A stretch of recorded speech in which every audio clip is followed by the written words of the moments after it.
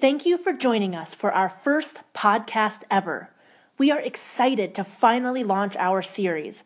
My name is Emily Davenport, and I am the founder and executive director for the Rocky Mountain Wildlife Alliance.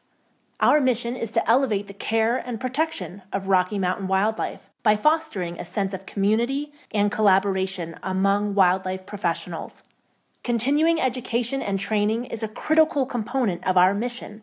Our goal is to launch several dynamic, easy-to-use continuing education initiatives for 2018. This will hopefully encourage wildlife professionals to collaborate and engage in furthering their education and training. Our continuing education is designed for wildlife professionals like rehabilitators, educators, and veterinary staff who can't find enough hours in their day to further their education or can't afford to spend money on conference fees, flights, travel, or to leave their nature center or rehab center. Most wildlife professionals don't have time to sift through literature reviews or research or veterinary journals or to sit through hours of training videos.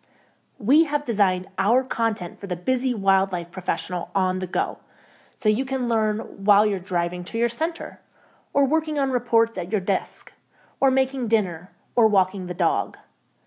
We will offer these classes both in person and online. And in addition, we have created accompanying handouts and podcasts like this one that complement the classes and can be used internally with staff, volunteers, and interns. We believe helping wildlife professionals experience learning in their preferred format and at their own pace results in better educational outcomes, including increased understanding and retention. It is a part of our mission to help make continuing education more affordable and accessible so that more individuals can participate and become even more effective caregivers. I thought there was no better way to kick off the year and kick off the series than with some tips. Think of these tips as tips that are worthy of consideration in 2018. To make it onto my list, they had to pass a certain criteria. One, they had to universally be helpful to all in the field. They also had to be important constants based on my experience working as an educator. And lastly, they had to be meaningful to me. I collaborated on these tips with a wonderful educator named Deborah Sykes with the Nashville Wildlife Conservation Center, and I'm going to keep these tips in the forefront of my mind this year. These tips are in no particular order. They're in no order of priority, I swear. And I hope that you will talk about these with staff and volunteers and add to them as the year goes on. So here we go. These are the 12 tips every wildlife educator should know. Tip number 1, make a lesson plan.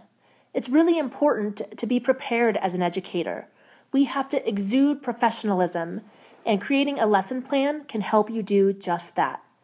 Creating a lesson plan can help you prepare, so consider adding specific considerations to it that help you plan. Considerations for the program would be age level of the public. Is this going to be a program for adults or small children? What about the time of day? Is this an evening presentation or a morning presentation? What about the location or the amount of travel? This may determine what animals you're going to be able to bring with you for that program. Also think about considerations like weather. Do you have a weather contingency plan? What if this is an outdoor program or has a mountain location? What happens if it rains or snows? These are all important considerations that you have to think about when you're building your own lesson plan. It's also, of course, critically important to have your key messages in there. What are your goals of the program? What do you want the public to learn? What do you want them to get out of your program? And by making a quick outline with some basic objectives, a few lecture points, and a few activities will really help you plan that presentation. And of course, you can always add materials needed and considerations for the animal ambassadors as well. Some animals may do better outside, others may do better during the day versus evening. So those are all things you can build into your lesson plan. A thoughtfully devised lesson plan really helps you stay on track and accomplish your goals. For a sample lesson plan, you can visit our website at www.rmwalliance.org. Tip number 2, know your audience. There is no one-size-fits-all when presenting to the public. I have seen highly qualified educators give a college-level lecture to 5-year-olds. And as you can imagine, within 10 minutes of presenting, they've completely lost the entire group and they're running all over the place. So it's really important to tailor your program to your audience. Every age group learns differently, especially with children. So creating a dynamic game that gets preschool-aged children engaged is a great idea. There may be other games and activities that are great for first graders, but probably won't go over well with the middle school crowd. Learning isn't one size fits all, so knowing your audience and planning ahead is really important. And this will simply ensure that you and the group you're teaching has fun. Number 3, pick a teaching style that works best for you. Just as everyone learns differently, each educator has an ideal teaching style. Some feel more comfortable speaking to adults, while others prefer interacting with children. Again, I know people that are excellent at presenting at universities in a more formal academic way, but they are not at all comfortable teaching preschool-aged children, for example. They fumble over their words, they get lost in the details, and you know what? That's okay. I also know educators that are more comfortable teaching children.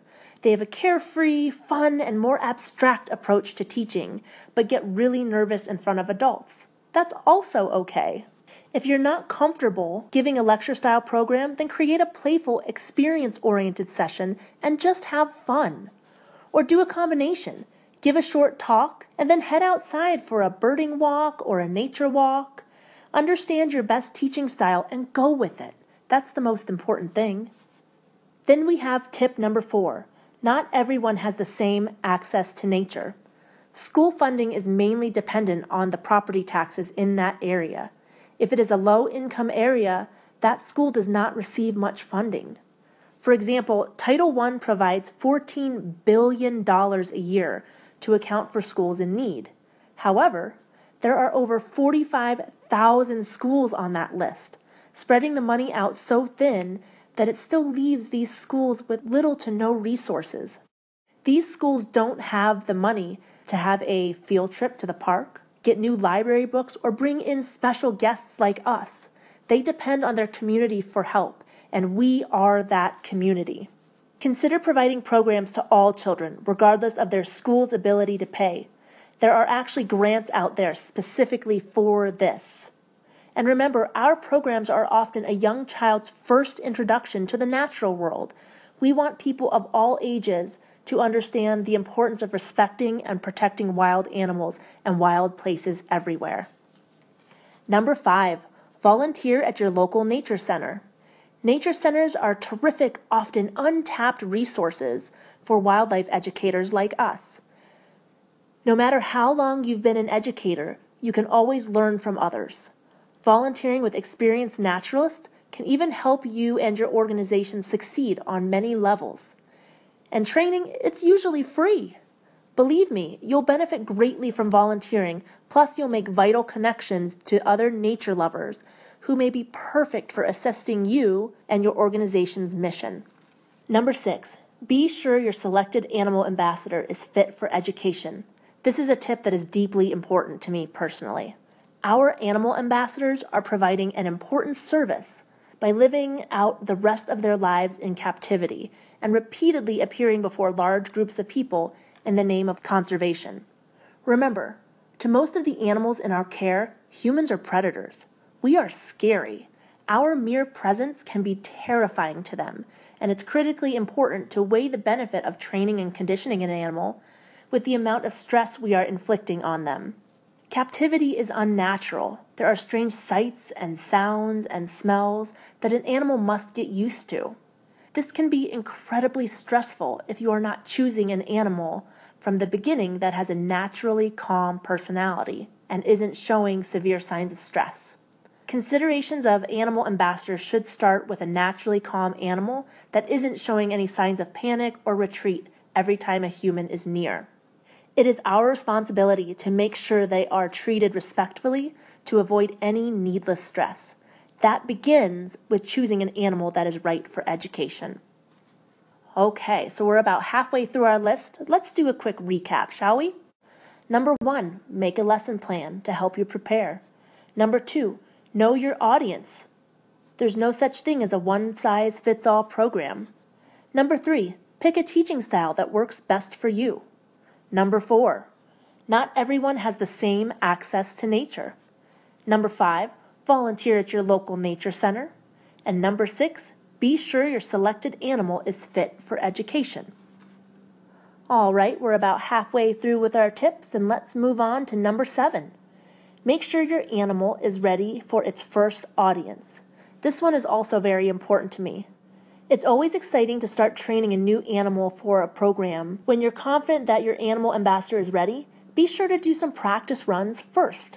Take it to a nature center on a slow day, or invite some friends over for a demonstration. Less is definitely more in the beginning when you are training an animal. Make sure you always proceed slowly, and if your animal looks stressed or is constantly trying to get away, it's not ready for an audience. Now don't get me wrong, it's okay to explain to the public that you have a new ambassador and that this is its very first presentation or one of its first presentations, but be careful.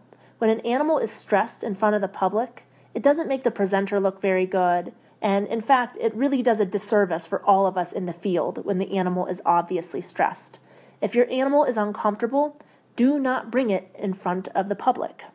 In addition, avoid choosing an animal that is molting or shedding, as it may feel vulnerable and thus sensitive to handling.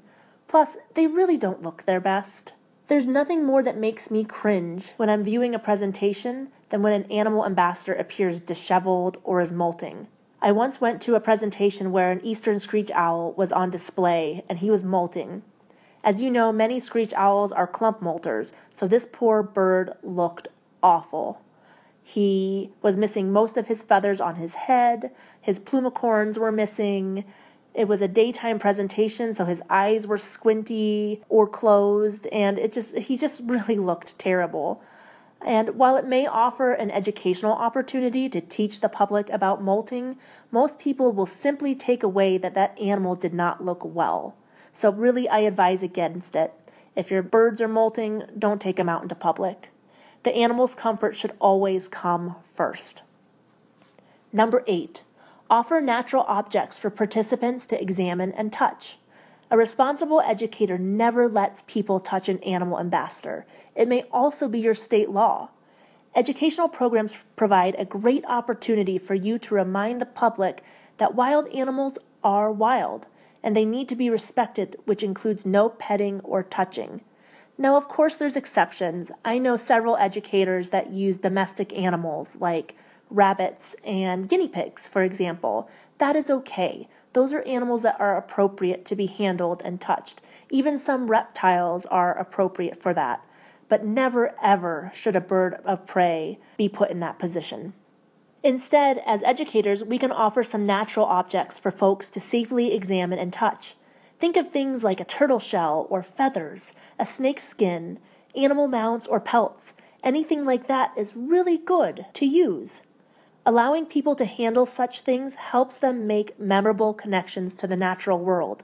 And remember, if you plan to inventory feathers or pelts or mounts, you must have the proper U.S. Fish and Wildlife permit. Number 9, a picture is worth 1,000 words, and maybe dollars. Photographs can help immensely to illustrate the impact your wildlife organization is making, and can increase donations and help with booking more events. Assign someone to take photos at your event. It can be somebody like a volunteer, or a friend, or even the event coordinator themselves. Capturing the look of awe and delight on the faces of program participants is what it's all about.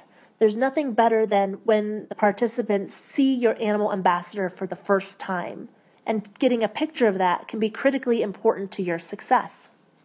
Along the same lines, think about the type of message you want to send to the public. Photos should show animals that are genuinely comfortable with well-groomed beaks, talons, fur, and feathers, and should also show educators using proper handling techniques.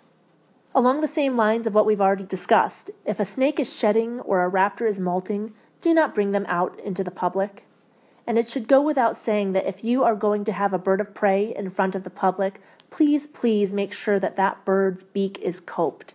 It really troubles me when I see educators display a bird of prey that is in desperate need of a beak trim.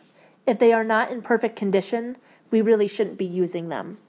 As a wildlife educator, it's our duty to take care of our wildlife ambassadors, and any image of poorly groomed or visibly distressed animals really discredits us all, especially in today's fast-paced world of social media. So please avoid that, and please avoid any photos of people cuddling or kissing animal ambassadors, as this only encourages people to do those sort of things with other wild animals. Number 10, ask questions. Get your audience interested in your animal or nature topic by asking them questions during your program. You'll naturally invoke their curiosity, which will further engage them and increase their interest. It engages their mind when you can ask them questions like, what kind of bird do you think this is? What do you think this mammal eats? What's its favorite food? That sort of thing. It helps engage the public, both children and adults. This tactic works just as well for tree identification as it does for bird watching, so I highly recommend using this technique. I personally love nothing more than to make a group of small children and adults say large, difficult words. It's one of my favorite things.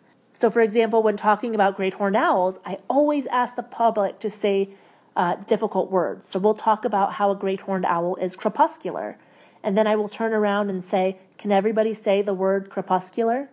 And it always brings a smile to my face because almost everybody has a difficult time saying it. I love it. Anyway. Number 11, create a support system. Not sure how to get started as a wildlife educator or need more support as an existing educator? Get networking. Surround yourself with positive people and a positive network of friends, family, and professionals who support you and your mission. Check your state's regulatory site for helpful information about becoming a licensed educator as well. Consider joining organizations like the Rocky Mountain Wildlife Alliance or other professional organizations. This will help ensure your continuing education and a network of support. And lastly, number 12, work together. No matter how many other nature and wildlife educators and organizations are out there, remember, there is no such thing as competition in this profession. When like-minded people work together, we can truly create a stronger, more professional, and more powerfully united mission for all of us. So just to recap the 12 tips every wildlife educator should know. Number 1, make a lesson plan. Number 2, know your audience. Number 3, pick a teaching style that works best for you. Number 4, not everyone has the same access to nature. Number 5, volunteer at your local nature center. Number 6, be sure your selected animal ambassador is fit for education. Number 7, make sure your animal is ready for its first appearance. Number 8, offer natural objects for participants to examine and touch. Number 9, a picture is worth 1,000 words, and maybe dollars. Number 10, ask questions. Number 11, create a system of support. Number 12, work together. If you would like more information on this topic or would like to become a member of the Rocky Mountain Wildlife Alliance and receive exclusive continuing education content, visit our website at www.rmwalliance.org. If you would like to share this podcast, it is free and available for everyone. We also have an accompanying handout in our free resource center on our website. I'd like to thank our contributor, Deborah Sykes from the Nashville Wildlife Conservation Center. To learn more about her organization and how she is helping low-income children, visit her at www.nashvillewildlifeconservation.org. Thank you again for joining us for our first podcast. I look forward to bringing you more educational topics very soon. Take care.